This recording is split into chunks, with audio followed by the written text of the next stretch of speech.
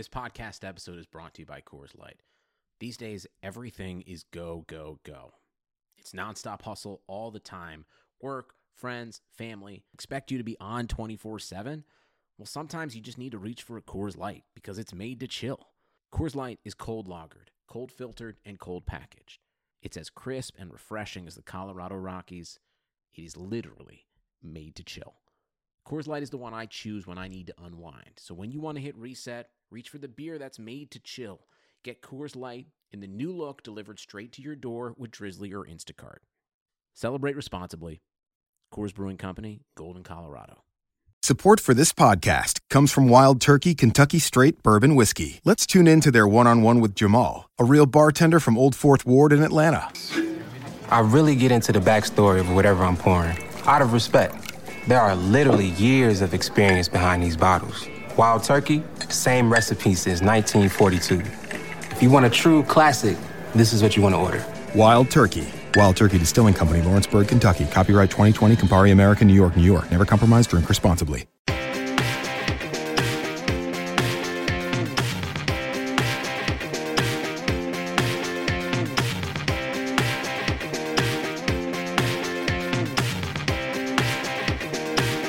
Hi there, hockey fans, and welcome to Puckcast with Statsman and AJ RotoWire's hockey podcast show. I'm Paul Bruno, and you can follow me at Statsman22.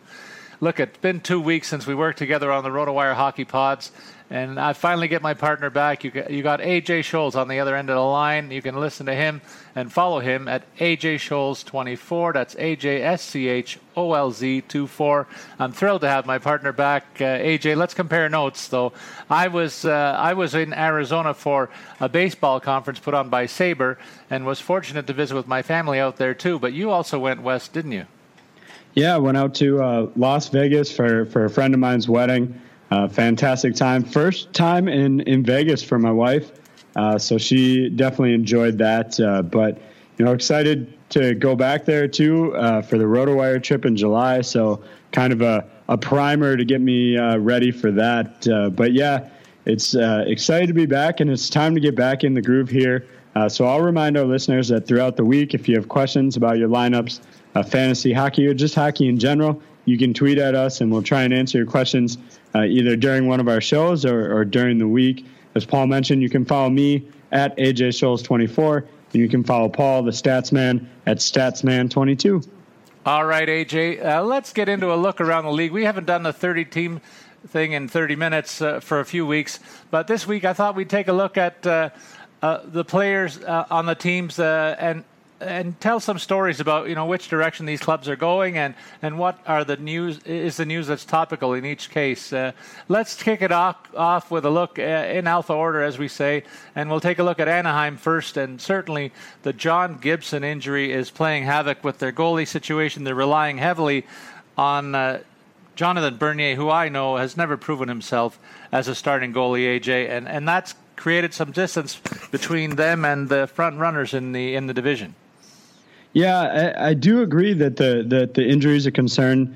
Gibson's played just once in the last 11 games, but Bernier actually has been doing pretty well. He's 7-3-1 with a 2.01 goals against average. So I agree with you, Paul. I wouldn't want to hinge my entire 82 game season on him.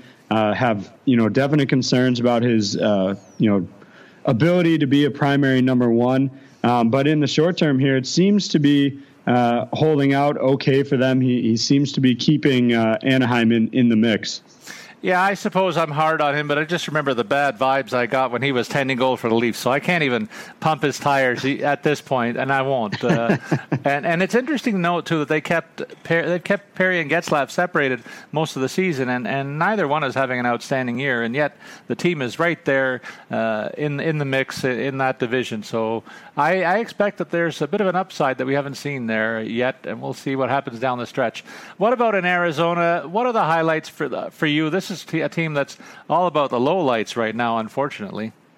Yeah, and I think if it wasn't for the rest of the team being so bad, Radim Vibrata's signing might look like the deal of the year. They got him for 1 year, $1 million. He's nearly doubled his points from last season. He's got 51 on the year, and so he's really kind of been the diamond in the rough on that team. And like I said, for just $1 million for a 35-year-old, it seems like one of the best deals, but it's just not getting the attention because the rest of the team has really struggled. That's for darn sure. There are a number of teams that are looking on the up and up, though, and Boston right now, you have to think, is near the head of that class. They took a bit of a misstep in Toronto last night, and Brad Marchand's been on a wicked tear in the last little while, competing against your favorite player for league-wide honors in the last couple of weeks. Brad Marchand has been really carrying this team on his back, though, one of the leading scorer in the second half of the league this season so far, and a surprise combatant for the league scoring title. Yeah, absolutely. He's got 35 points in his last 22 games, and 12 of those have been multi-point games. And it's no wonder that Canada dominates so well when you can put Brad Marchand and Sidney Crosby on the same line. I mean, these two guys looked great at the World Cup, and I think, they both have carried that into their season. If Boston makes a deep run, it'll definitely be on the back of Brad Marchand. And in the other killer bees of the division are not so killing this year. That's the Buffalo Sabres. Their rebuild has taken a bit of a backseat to other rebuilds that are going on, a little more success. But part and parcel of that situation is some horrendous luck on the back end for them. Yeah, their D is really banged up, and it's not surprising. They've gone 4-5-1 in their last 10. Four regular defensive starters are out, and that's Falk, Kulikov, Franson, and Fedun. They're all hurt. You add in Kyle Okposo's 9-game absence, and it's not hard to see why this team has struggled and why the rebuild hasn't been going quite as well as they hoped. True enough. And Calgary took a bit of a blow yesterday with the news that Matthew Tkachuk is going to be sidelined for a little bit for misdemeanor activity on the ice with a suspension. But he earned it with a vicious elbow on Drew Doughty the other day. But Calgary's a team that's turned things around this year, and it looks like they're going to make the playoffs, AJ. They're in the mix in the Western Conference, and Tkachuk's been a big factor in that resurgence, I'll say. But the defense is starting to take shape as well. What's your read on this situation? I know you owe me $1 here, though. I absolutely do. I'm not afraid to admit it when I'm wrong. I wrote Elliott off Brian Elliott off when he got benched, from about mid-November to mid-December. But he's 15-1-1 with a 1.88 goals against average and 2 shutouts in his last 18 contests. And that's not to mention the 11-game win streak that he's currently on as well. He has turned it on. He turned a corner. Apparently it took some time moving from St. Louis up to Calgary. He definitely had some ups and downs earlier in the season, but he's red hot right now. He's one of the 3 stars of the week for the NHL this week. And so they're definitely riding him as hot with the hot hand. And talk about a guy who has a hot hand in Carolina. Eddie Lack was much maligned for in the last, a few weeks ago. He was called out by his coach, but since then he's rebounded and he's won 3 of his last 4 starts and competing with Cam Ward for playing time there. I'm happy to see this because I think Eddie Lack has a future in this league, and I think he has a future in Carolina, and might be the cheaper option that they wind up keeping over the long haul, just because he's a younger guy than his counterpart. But you have your own thoughts too on this one, I'm sure. Well, I agree that Lack's really stepped up his game, and maybe that calling out was good for him. Cam Ward, honestly, is starting to look like a flop almost. I mean, in his last 12 outings, he's allowed 3 or more goals 10 times, and that's rounded out a 3, 4, and 5 record. And, he was an emerging star in this league. He helped win the Stanley Cup in his rookie campaign, but he hasn't had a 30-win season since 2011 and 12. I mean, this is a guy that's really kind of dropped off in recent years, and so maybe that's the impetus behind calling out Lack, because they know they need him to step up because Ward's just not the goaltender that they thought he was right now. Yeah, it's interesting. We'll see what they do in the offseason there, but I'm sure they have to expose one of these 2 guys, and really now they know that they have something in Lack that they didn't expect earlier in the season, so things might be looking up. You need a good goalie to build as your foundation going forward, so we'll see what happens in Carolina over the next little while. One team that doesn't have any issues in goal is the Chicago Blackhawks. You know what, AJ? I had a look at this club on Saturday night when they came in and played the Leafs, and boy, oh boy, they look scary again. I mean, the Leafs held them to a 2-1 overtime loss, but the Hawks, when they put their big guns out there, there's almost a fear. You can feel it, see it, a palpable fear when the likes of Taves, Kane, and Keith came on in the overtime. The Leafs just took a very deferential pose, and at the same time, you see where they plug in these players. They come from nowhere, and it seems like they just fit in. John Hayden, for instance, a very highly rated prospect, got his first goal of the season that night, and looked up for all the world like he's been playing there all season long, flying up and down the wing, and really a big part of their offense on that night when they squeaked out a victory. Well, the moral of the story is never to doubt the Hawks. They're 8-2-0 with a 5-game winning streak, while the Wild are 2-8-0, and that puts Chicago 7 points ahead for the division title with 10 games to go. And you highlighted some of their guys. You've got Kane with 8 goals and 6 assists in March. Panarin's got 5 goals and 6 assists. Taves has 4 goals and 3 assists. And, you add in the fact that Anisimov is out. Hosa's been out the last 2. You add those guys back into this lineup, and they're definitely a force to be reckoned with. And one team that is not a force to be reckoned with is right behind them. That's Colorado. This is just because alphabetical order. They'll never be this close for a number of years, I don't think, AJ.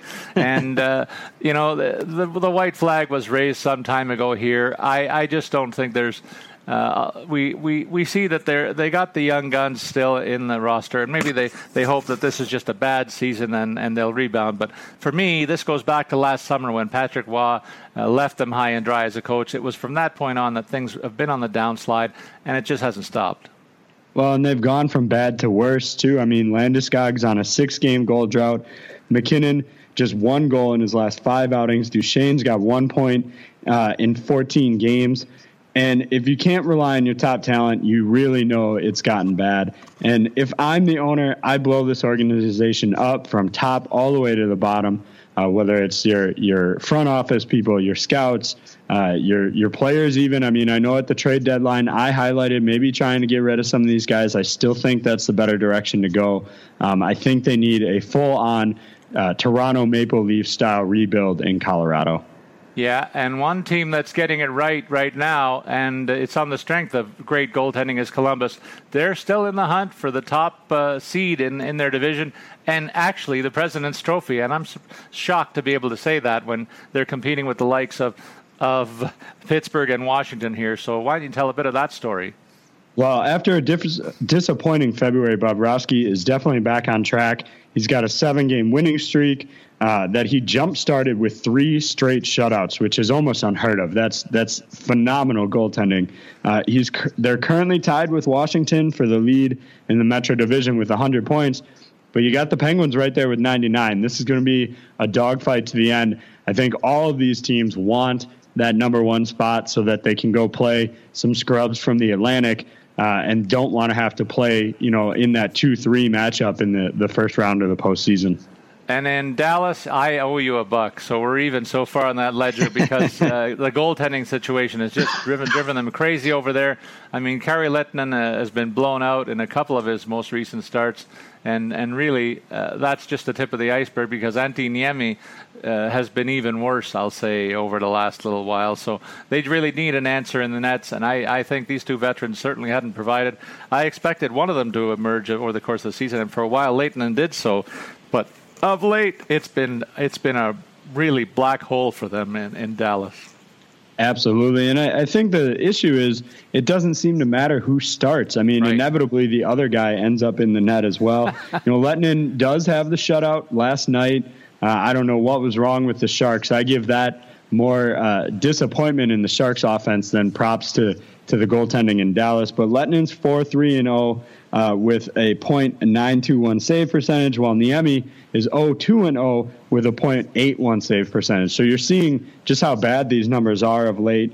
If this team, in my opinion, had even a halfway decent goalie, they would definitely be in the hunt for at least a wild card, if not for the 3rd place spot in their division. It needs to be addressed in the offseason. I'm surprised it didn't happen at the trade deadline, but we'll see what happens heading into next year.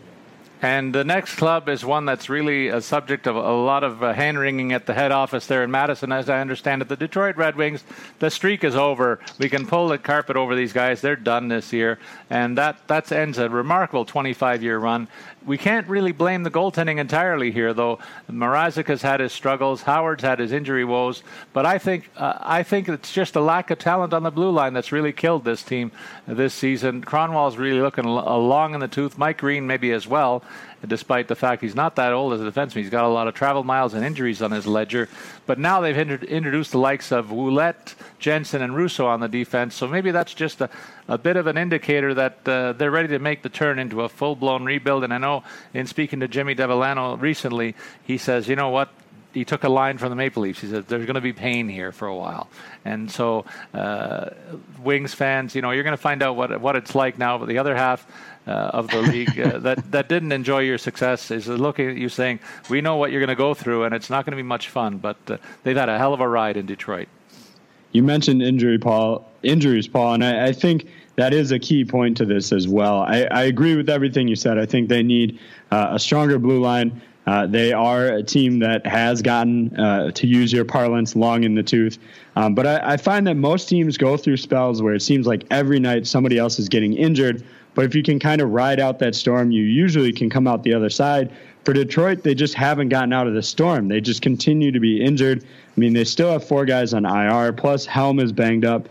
The other point I'll mention, too, is Zetterberg is 20 points clear of his next closest teammate when it comes to points scored. And so that's just too much condensed scoring, relying too much on one person. Other guys need to step up, or they need to bring in different guys that can maybe produce. But I agree, the rebuild is on in Detroit. And the next club, we all know about Connor McDavid and all of his exploits this year. But I was talking to somebody from out the West who's watched this team very closely of late, and he says the team MVP should be Cam Talbot. This guy has registered a couple of shutouts in his last couple of outings and has 4 wins in a row and allowed a total of only 5 goals against. He's only been beaten for more than 3 in one of his last 6 starts. So he's really delivered the goods at the back end, and you need that stability. But the other thing is this team's been blessed with really good health of late. They got all hands on deck, so they could be a scary out in the playoffs. Absolutely. I think the important thing, too, is when Talbot does seem to struggle a little bit. He let in 4 against Boston, but in those moments that he struggles, his teammates step up and get him the goal support that he needs. And that's the combo that you want in any championship caliber team. Now, I don't know that they're going to win the Stanley Cup this season, but they're definitely trending in the right direction. And what I like is that Lucic is finally showing up like he's worth the money. He's got 9 points in his last 10. And that was a huge contract that they gave him. And for a while there, it looked like it might be one of the worst deals of the offseason. As you highlighted, they're on a significant win streak. And I think, Lucic and Talbot are going to be the linchpins alongside McDavid continuing to do what he does. Well, you're feeding me some good lines, so I'm going to go with linchpin for Aaron Ekblad in Florida. This guy was thought to be the next big thing on the blue line around the league, and really he's had a tough season. The points are way down. The plus-minus is way up in the bad way, and right now he's dealing with concussion issues. And you pair that with the fact that Roberto Longo is out with his own injuries, and this team is also finds itself in the also-ran category when at the beginning of the season you and I both thought they would be challenging for near the top of the division, I think. So a massive disappointment in Florida, and also one that is hinged to some off-season issues and some issues behind the bench and in management level where things took a turn for the worse early on and they didn't rebound from it. So I think this could be called almost Colorado East, if I may say so. Yeah, and I think what's interesting is I know you probably did as well, Paul. It looked like Ekblad was poised to get over that 40-point hump. He had 39 points in his first season, 36 last season, so he looked like he was right there on the cusp of reaching that 40-point total and being one of kind of the premier defenders in the league. This year, he's, as you mentioned, just 21 points in 67 outings, but that concussion is a big deal. Again, injuries, I don't want to harp on it too much, but they had Barkov and Huberdeau set them back at the start of the season, and now Luongo's injury, I think, is going to sink the end of their 2016-17 campaign. He's missed 8 games so far, and Reimer is 2-6-0 over that stretch with a 3.31 goals against average. And that includes 3 games in which he gave up 4 or more goals. So their goaltending has gone from a strength to a weakness, and you lose, your top defender like Ekblad. It really, injuries have set them up, put them behind to start the season, and I think they're going to end their season here. Well, and talk about a team where we would not have expected at the beginning of the season to talk about Los Angeles in the negative tone this late in the season. But, it started out with a tough blow for them early on when Jonathan Quick got that injury and he was out much of the season. But goaltending really wasn't the concern here, AJ. Peter Budaj held the fort very, very well, and so did Jeff Zatkoff when he got the opportunities. So you really can't pin it on the goaltending. They picked up Ben Bishop late in the season to help out Jonathan Quick, who is back in the lineup and posted 221 goals against in his 10 starts. But really, the situation here is very clear when you look at the offense and you see Jeff Carter, 31 goals, Tanner Pearson, 22, and then nobody else with as many as 15. Yeah, I mean, they brought in Iginla at the trade deadline to maybe infuse something. I really don't think that's worked out very well for them. He did have 2 goals kind of right out the gate, but just 2 points since then. And you add in, Kopitar's numbers haven't been what you might have hoped for. His assists are up, which is fine, but you need him to score goals too. He had 25 goals last season, just 10 this year. And I think the Bishop move still boggles my mind. I mean, they brought him in as kind of an emergency stopgap in case Quick wasn't ready to go or took some time to get back. And he's 0-2-2 with a 2.6 goals against average. I mean, clearly being a backup doesn't fit well into his mindset, his style of play. And so I think you could have gotten much better out of Budaj than you're getting out of Bishop right now. Budaj is a veteran. He's used to that backup role. And so I think this deal, huge mistake for Los Angeles, a great deal, a steal really for the Lightning, but for Los Angeles, a bad deal in my opinion. And right now, it looks like Minnesota, this team was keeping pace with the aforementioned Hawks atop the Central Division, but they've taken a backward step, and really on the shoulders of Devan Dubnyk, you can highlight what's happened here. His goals against is just a shade under 3, where he was just a shade over 2 for much of the season. And that's 20 goals in the last 7 games, 1 win and 5 losses in regulation. And so things are really not looking good here for them if they don't get the goaltending straightened around. Otherwise, you have to love the makeup of this team. They really got strength down the middle. That could be an edge if they go head-to-head with Chicago, actually. I love the fact that they got 3 big centers who can all play the game at both ends of the ice, and they have to hope that they can ride that as well as a deep defense, which is another edge they have over the Hawks. But boy, oh boy, the pedigree of Chicago makes me go for them if it does wind up to be a head-to-head matchup here.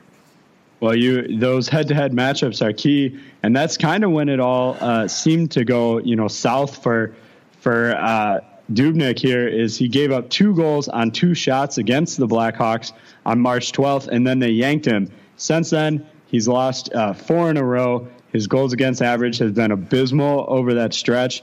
2 wins in the month of March, and I think the problems aren't just limited to him. The goal scoring has been down.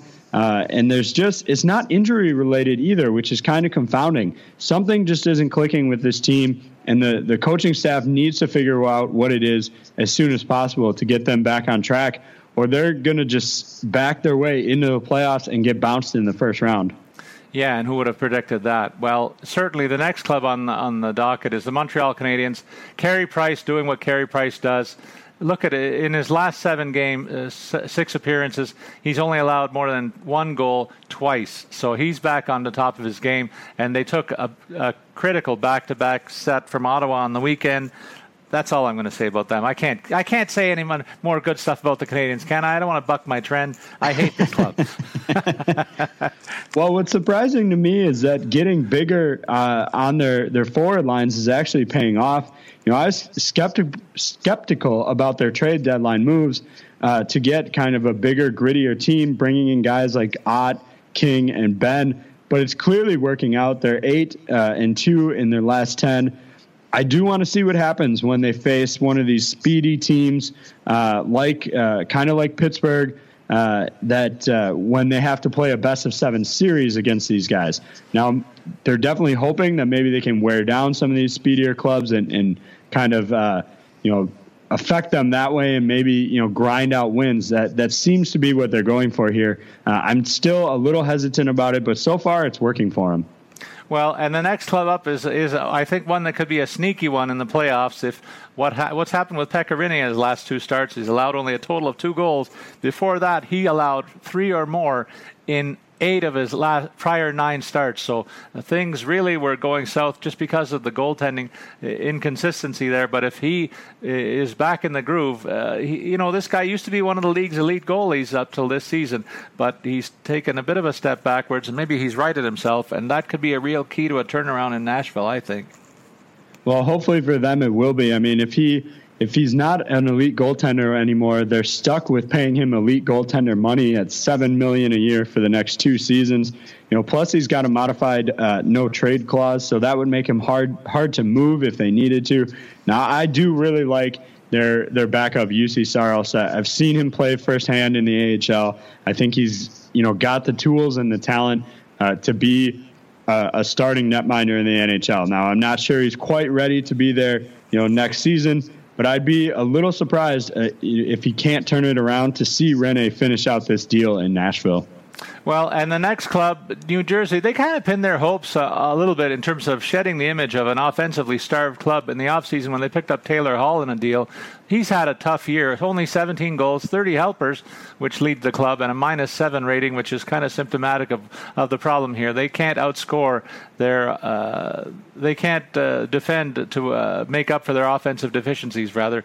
Kyle Palmieri, maybe a surprise contributor. You might not guess that he's leading the club with 25 goals on the season, but other than him, there's nobody over the 20 mark, and that's really a problem here for this club. In fact, they only have 5 guys in total over 10, and so you need more offense than that, and it's just New Jersey being New Jersey again. What we know of this club is they're goal-starved.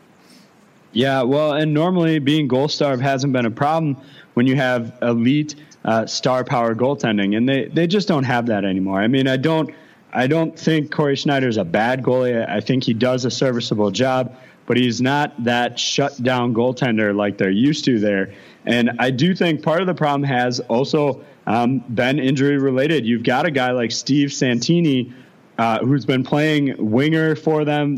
They've been going in most nights with 11 forwards and 7 defensemen due to just a huge number of injuries. I mean, they've got six different forwards out with injuries right now. It's really stretching the depth of the organization. And as you mentioned, of the 6 guys that are injured, 2 of them are in their top 10 in scoring, and that's Palmieri and Wood. And so it's not really surprising to see they only have 2.27 goals per game. That's 3rd worst in the league this season. And I know we were both anxious to see what Thomas Greiss would do with an extended period of play as a starting goalie on the Islanders. We now have our answer. He's just coming through a stretch. He had a good game last time out against Edmonton, allowing them only 1 goal against, but in the prior 6, he was lit up for no fewer than about 20 goals in 6 games, and that's not good enough in the modern NHL.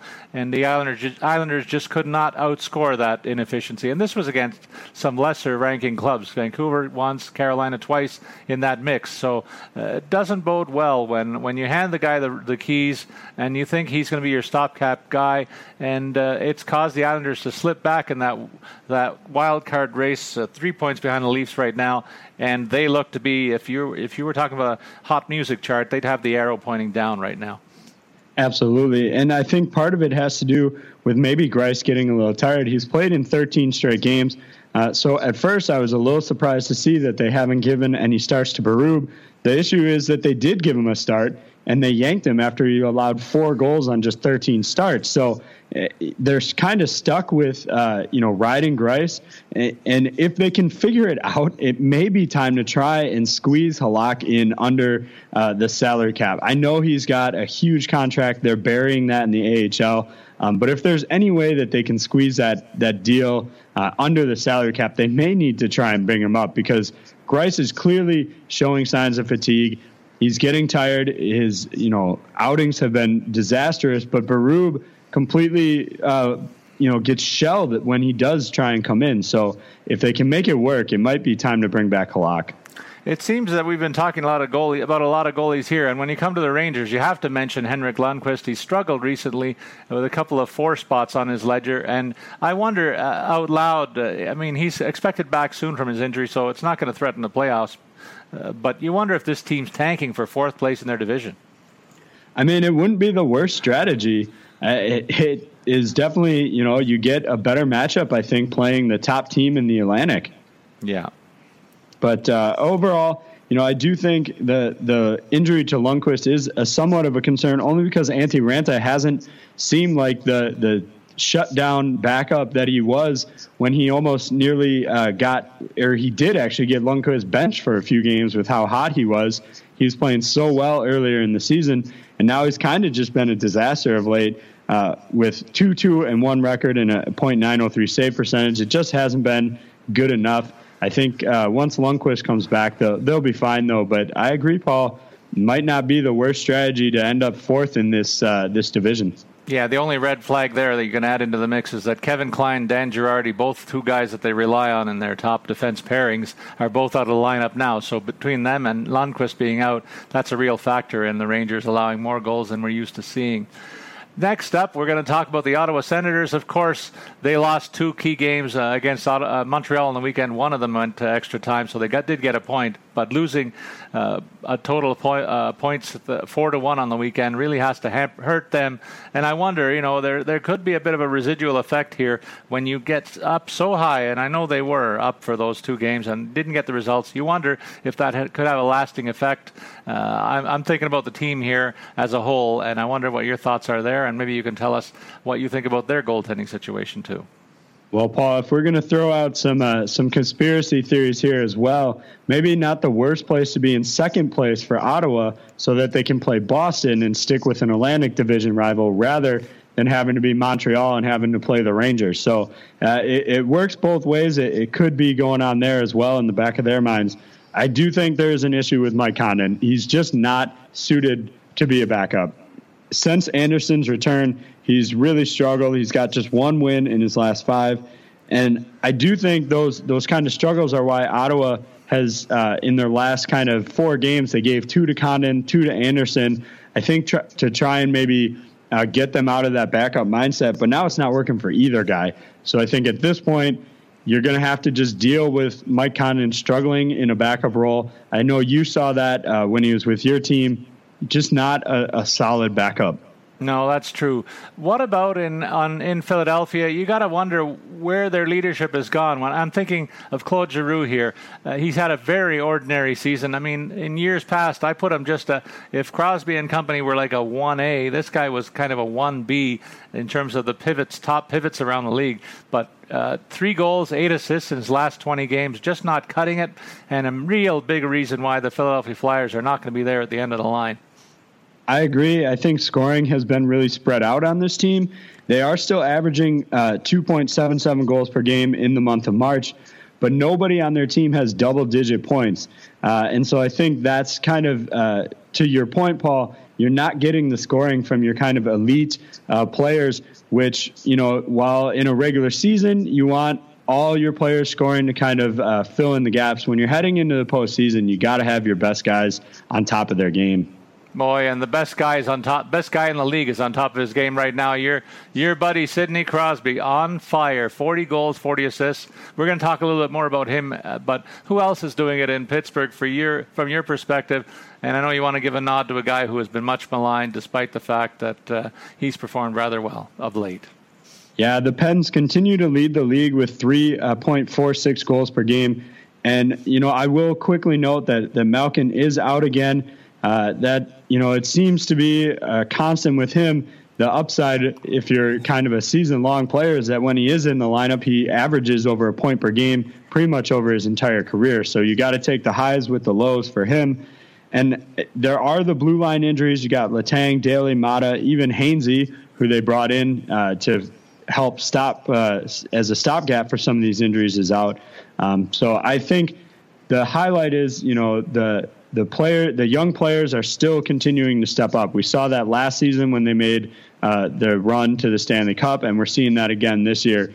And then, as you mentioned, Paul, I think it's time to unlock the Flower. He's 3-0-1 his last 4 outings, and that includes a pair of shutouts. He clearly wants the net heading into the postseason, and I think it's time to give it to him. He's just performing so well. Murray hasn't been awful, but he certainly hasn't been on top of his game. I think we need to see the Flower in Pittsburgh. Well, and I wouldn't mind seeing that too. He's done a lot of good things for them in the past, and deserves maybe one more swan song before he gets exposed, maybe in the expansion draft in the offseason. In terms of the next club up, that's the cream of the Pacific crop in San Jose. You know what? You might say that they're number one in the division, but I'm a little concerned about the best defenseman in the game. He's been blanked completely on the score sheet in 7 of his last 8 starts. And I've watched this team play a couple of times recently and losing a couple of home games where they couldn't muster much offense. Unless that big number 88 gets off the schneid, this could be a team that's primed for an early exit. I don't like what I'm seeing from this club right now. That's a great point, Paul. The scoring on the blue line starts and ends with Brent Burns. They're not going to get it from any of their other players, more than, a goal here, an assist there. It really comes down to Burns. And if he's not scoring, that puts that much more pressure on the 2 Joes up front. I do want to highlight one surprise of the season, and that's Aaron Dell. He's 10-5-1 with 1 shutout and a 1.85 goals against average this season. And we're seeing him more and more in recent weeks as they rest up Martin Jones for the playoffs. He's really been crucial to their success. When we did our season previews at the start of the season, I don't think either of us had even heard of Aaron Dell, and we're kind of surprised that he was going to be their backup. But he's lived up to their expectations, and I think surprised the rest of us, and really given Martin Jones the freedom to take a night off every now and then. And one team that I've long thought was one of the deeper offensive clubs in the league looks a little different of late. They're still 7-3 in their last 10 games, which is obscured by the Hawks' recent run of success. But when I look at their top 3 centers, I'm used to seeing depth and quality that I recognize, but they've got the names Patrick Berglund, Ivan Barbashev behind Paul Stastny, and that leaves me with a little bit of concern because Jory Laterra is out, Robbie Fabry, of course, is out for the season, so their offense has taken a bit of a hit, and I wonder if they can sustain what they're doing of late. Yeah, and their recent surge actually hasn't shaken Nashville off their heels. They're still right there. They need to close them out as quick as possible, otherwise Nashville might come in and snatch that playoff spot away from them.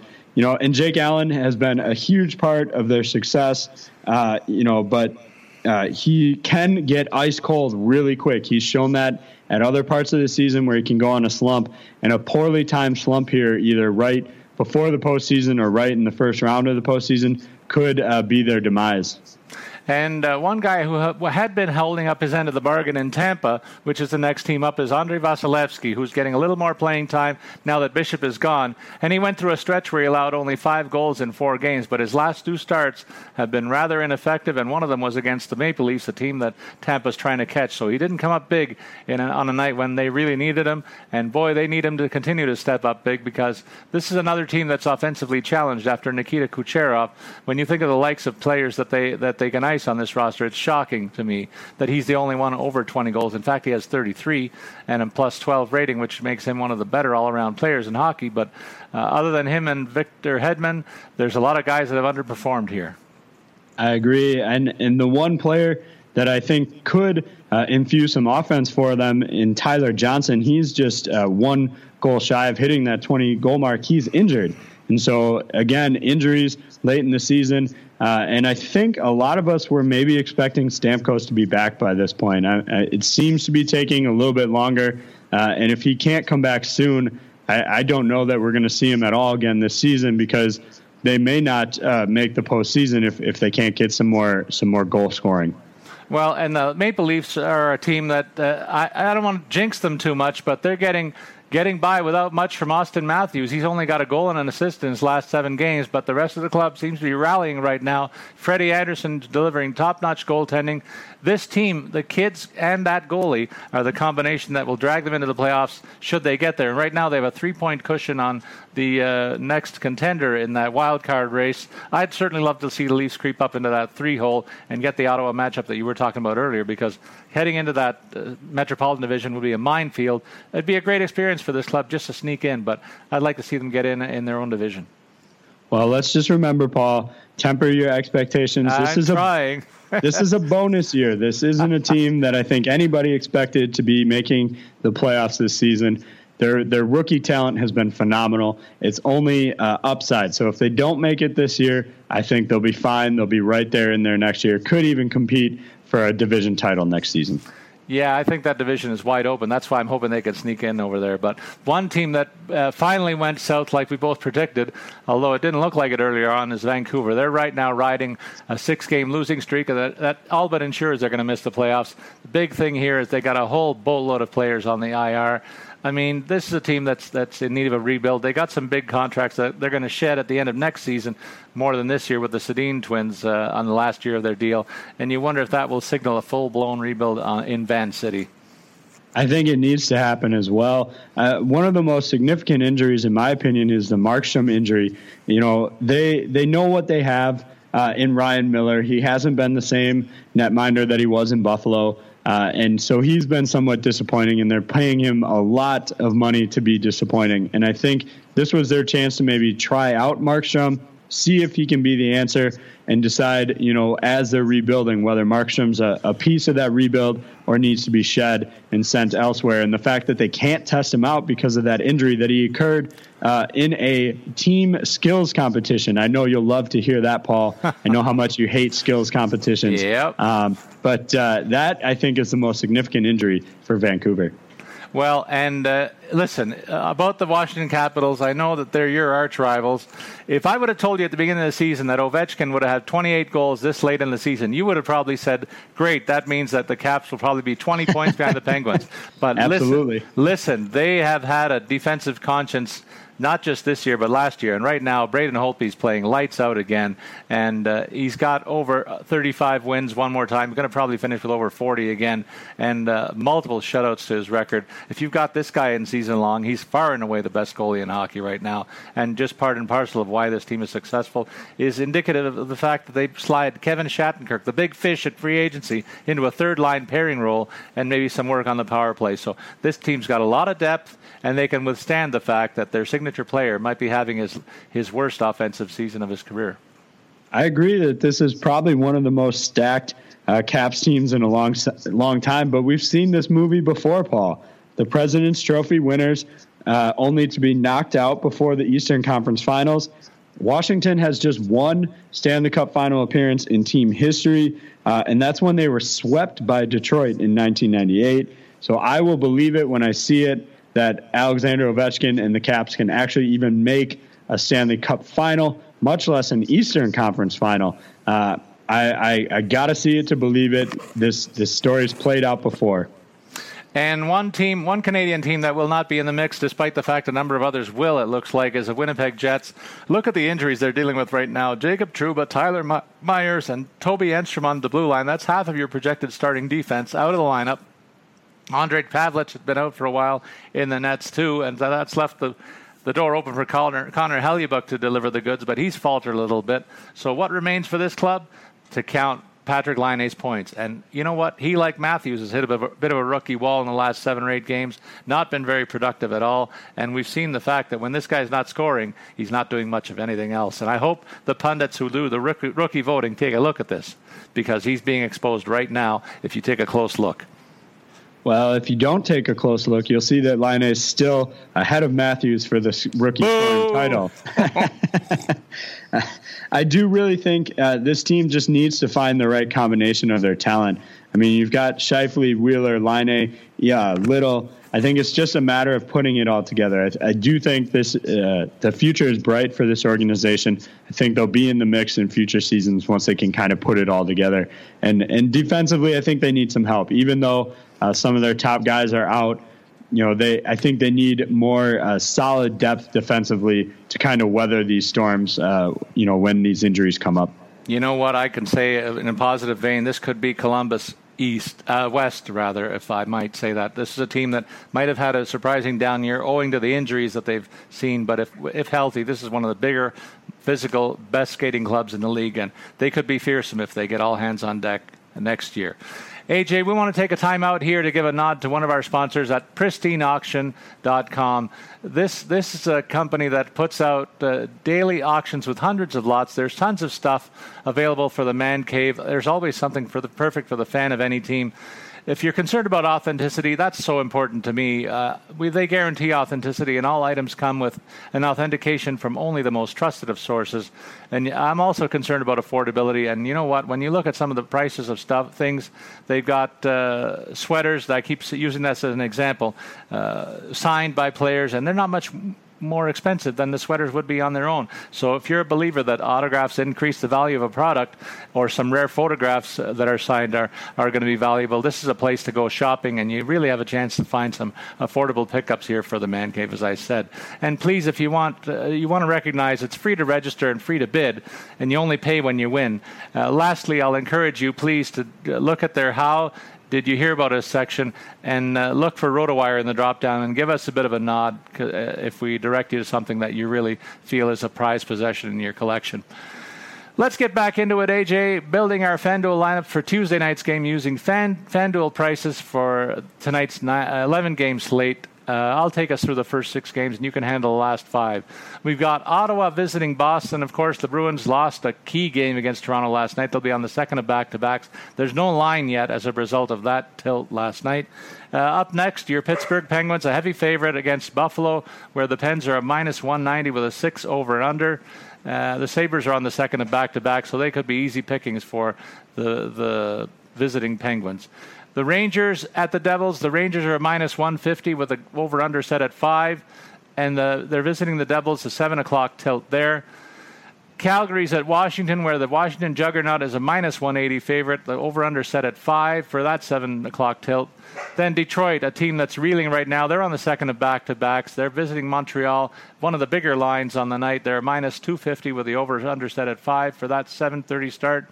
And Arizona, one of the league's bottom feeders on the second of back-to-backs. Looks like they're easy meat for Tampa. There's no line yet on that game, though. Yeah, going a little bit later, starting at 7:30. Carolina traveled to Florida. You got the Panthers minus 140 with a 5.5 over-under in that one. The Flyers head up north to Winnipeg. And actually, the Jets are favored in this one, a minus 130 with a 6 over-under. I think maybe the travel schedule there is what has Vegas on Winnipeg for that one. And then San Jose coming off a back-to-back. They head to Minnesota. You got the Wild minus 140 in that contest. Vancouver at Chicago. This is the big one-sider of the night. The Blackhawks are minus 310 for this game tonight, 5.5 over-under in that one. And then the final game of the night, St. Louis, minus 120 for the Blues as they head to Colorado. You got a 5 over-under in that matchup. All right, AJ, it's time to come up with our lineups for tonight's games based on all these tilts. You need to give me 2 centers, pal. So I'm going to start it off with Jack Eichel for 7,600 and then Victor Rask for 4,600. I think both these guys have been pretty hot of late. I like Eichel. He's got a goal or an assist in 4 of his last 5 games.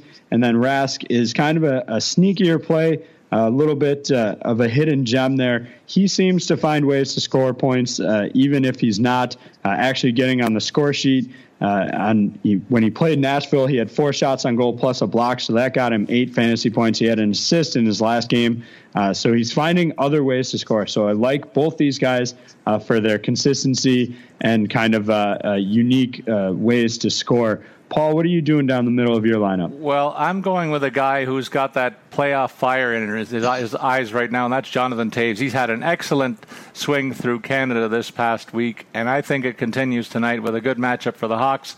And I pair him with Jonathan Drouin, who has to be one of the offensive spark plugs that fans the fading hopes for the Lightning. They get a favorable matchup, too. So for a total of $13,200, I get two guys that should be factoring in to easy top 6 minutes and special teams roles in favorable matchups there. With the winger situation, we need 4 names from you, AJ. All right, so I'm going to start off with Tarasenko for $8,000. I'm willing to pay up for him tonight. He's got that plum matchup against Colorado. He's been red hot of late. And then I was going to use 2 guys that I think you're going to highlight a little bit, Paul. So just to give our listeners a little variety here, I do like David Backes tonight. I think at 5,200, he gets to go up against Ottawa. We talked about they've kind of been slumping lately. Backes is coming off, he's got 3 goals in his last 4 games. So I think that's a great option for you. And then a guy I know that you've highlighted in the past, Evander Kane for 5,900. Yes, Buffalo is playing against Pittsburgh, and the goaltending there has been spot on of late.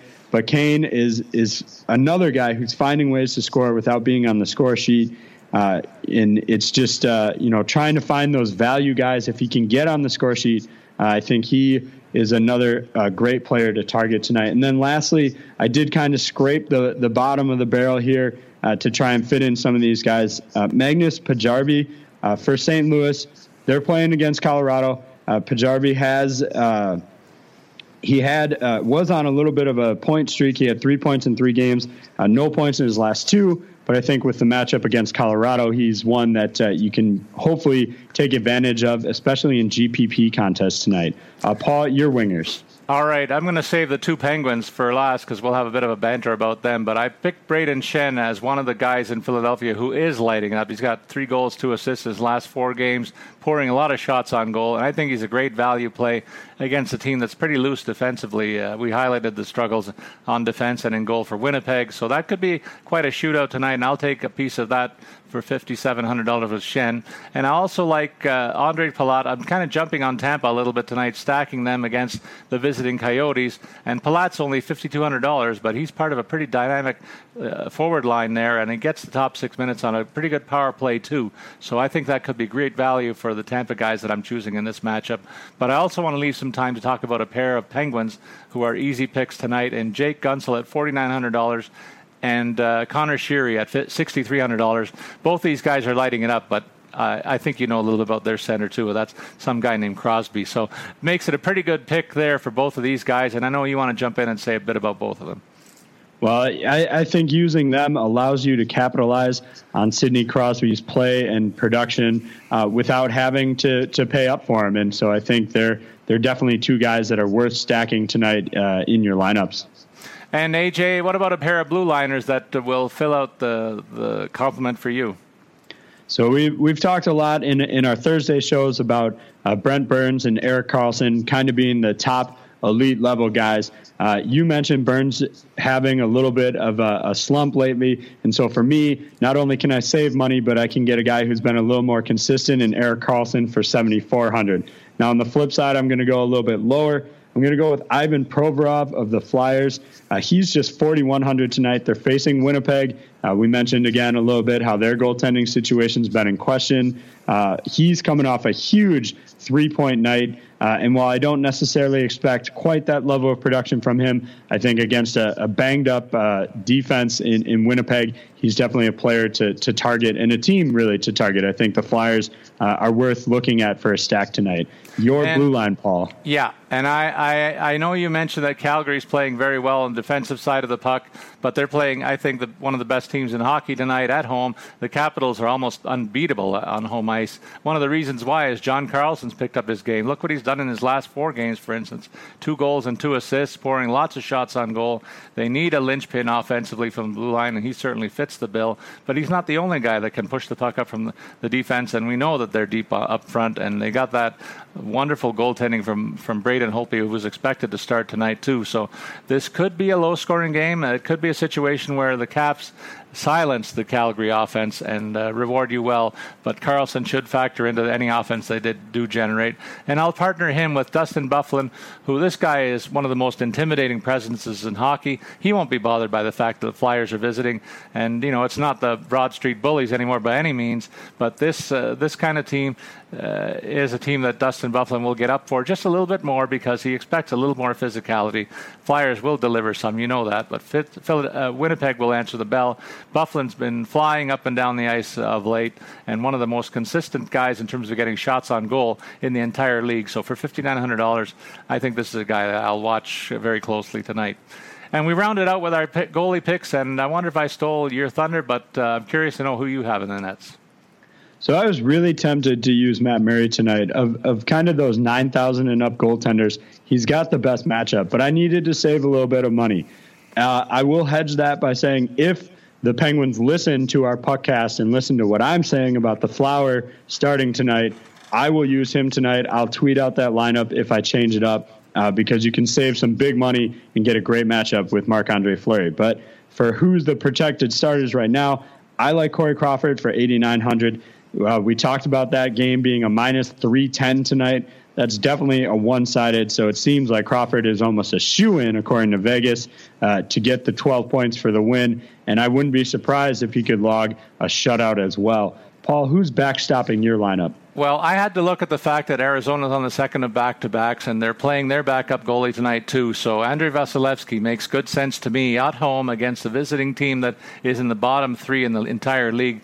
And so for $8,400, I get that. That's pretty cheap when you consider all of that, and it gives me flexibility to spend up a little bit, as I did earlier on with my lineup. So there you have our picks, and we also have run the RotoWire Optimizer, which is a great tool. AJ, why don't you take us through a look at that and your comments on the Optimizer's choices today? Yeah, absolutely. Really only just one kind of questionable choice here for the Optimizer. It's got Sidney Crosby and Matt Duchene as the centers. Crosby's $9,300, Duchene's $4,400. I think you can get some really good value if Duchene can kind of get things going together tonight. And then for wingers, it's got Nikita Kucherov for $8,200. Vladimir Tarasenko for $8,000. So the Optimizer's paying up big for those wingers. On the flip side, for getting some value, it likes Sebastian Aho of Carolina for $5,200, and then Jordan Wheel for Philadelphia for $3,100. Now, I almost picked this guy myself. He has been on point lately, and so I think that's a definite value play that you may want to target in some GPP contests. We talked about Philadelphia playing against Winnipeg tonight. On the blue line, it's got Rasmus Ristolainen for $5,300, but it did something weird here for the Optimizer. It's got Jordan Schmaltz for St. Louis. He's $3,000 and supposed to be on the fourth line. So what I really would recommend to our listeners out there is if you run the Optimizer, there's an exclude player button on the right-hand side. It's a big red X. I would exclude him, run the Optimizer again, and you can get a little bit of a different look there. I just did it now, and it definitely switched up a lot of choices on the Optimizer. I won't go through them all, but you're going to want to give him the red X for any fourth-line defender it comes up with. And then in goal, finally, to round it out, the Optimizer likes Craig Anderson to get back on his game for $8,500 tonight against Boston. Yeah, I would suspect, since there's three guys priced in over at $8,000, including the goalie and three forwards, you're going to have a guy that's a stiff player somewhere, and maybe that's worth carrying him if you think the other guys can deliver. There's two ways to look at it, but boy, if you could fit somebody else with a little more quality than the Schmaltz is projected, you might have something here. So it's fun to play with that Optimizer tool for sure. We also want to give thanks to our sponsors at FanDuel with the reminder that baseball is just around the corner. Don't get stranded on first base without a RotoWire subscription, and don't miss out on this great offer, folks. Make your first deposit on FanDuel today, and you'll get a free 6-month RotoWire subscription. Go to FanDuel.com/RotoWire to claim it. You must be a new FanDuel user in order to be eligible. Users may only establish one account on FanDuel. That's FanDuel.com/RotoWire. We remind you also to join us Thursdays when we take a fuller look at lineup options in the NHL version of the daily fantasy sports pods that RotoWire pumps out every day for all sports. They cover the NBA scene right now, and pretty soon we'll be doing the MLB scene. So keep an eye on that. But for now, we turn to the home stretch of this episode with a look at the stud of the week. And I know, AJ, if it was up to you, we could put Sidney Crosby in as the stud of the week almost every week. I'm finally going to get back on him for the first two-time winner of that accolade this season. But I'll also give a nod to Brad Marchand as well. We've talked about both these guys. But Sid the Kid is on fire, enjoying a fantastic offensive season, reaching the 40-goal plateau for only the second time in his career, which is a surprise to me. But I could go on and on, but let's let his number one fan gush for a while. AJ? Well, I do think what's more impressive than the fact that he's leading the league in goals and just 2 behind Connor McDavid for the points league is how he's been able to adapt his game based on the players on his line. In the past, you used to pair him up with kind of a grittier guy that was willing to go to the dirty areas in front of the net, a guy like Patrick Hornquist or Chris Kunitz. But now he's one of the veterans in the league, and he's taking advantage of being paired up with speedy youngsters like Jake Guentzel and Connor Sheary. I think the only constant on his line is that Sidney Crosby is putting up points, and that's something that I just love to see. Could watch it every single night, and I do. There you go. But something I'd love to see, if you just close your eyes for a minute and think, what would it look like to see the Chicago Blackhawks face the Pittsburgh Penguins in the Stanley Cup final this year? Get Jonathan Toews against Sidney Crosby for 6 or 7 games. That would be awesome. And it's one thing, if my Leafs don't shock the world, I wouldn't mind seeing that as a playoff Stanley Cup final. All right, AJ, let's talk about the rant of the week. And since the playoffs are around the corner, there's been a bit of a talk about the playoff seeding, and it may mean that at least the current setup may mean that at least a couple of the league's top teams will be eliminated in the first or second rounds of the playoffs. And I'm torn about all this here because I know the league intended to highlight rivalries within the divisions for the first 2 rounds of the postseason. But when you look at the current standings and you see the Metro Division featuring the top 3 teams in the overall standings and 2 Central teams in the top 6, it means that a few of these teams will not advance even past the second round, and possibly the first. They don't deserve such a bad fate, in my opinion. Their performance in the regular season should count for more, and I suggest reseeding the top 8 clubs from 1 to 8 on basis of points in the season. Well, we saw yesterday that Daniel Winnick is not a fan of it either, having called the division formatting stupid, and I do tend to agree with him. Yes, you want to highlight these division matchups, but the current format only marginally rewards a team for performing better than the other division in their conference. And I like your idea of the top 8, reseeding. Perhaps another scenario in which, the number 1, say from the Metropolitan, plays the number 4 from the Atlantic. The number 2 in the Metropolitan plays the number 3 in the Atlantic. And while you wouldn't necessarily get the early division matchups, what you could end up having is division rivalries for your conference finals. I mean, you could potentially, worst case scenario from the league standpoint, is you'd have all one division left at the end. But I think that would give you guaranteed rivalries in the conference finals in that scenario. So I don't think there's a bad point of maybe taking a different look at it. That's true, and no matter which way they go, you'll have teams having to play really good clubs to get to the promised land. So either way, it's going to work out in the end where you got to beat the best to be the best. And at the end of the day, that's what you want to see in the NHL playoffs. So maybe the dream scenario is a marquee final like I pictured, but we'll see what the route is for some of the teams this season. And that wraps up this week's podcast with Statsman and AJ. Remember to send your comments and questions on Twitter. Follow me, Paul Bruno, at Statsman22, and you can follow AJ at AJ Scholes 24. We ask you to look out for our podcast Hockey Pod every week so that you can get all the latest news and our tips to stay ahead of the competition in your fantasy contest. So long, everybody.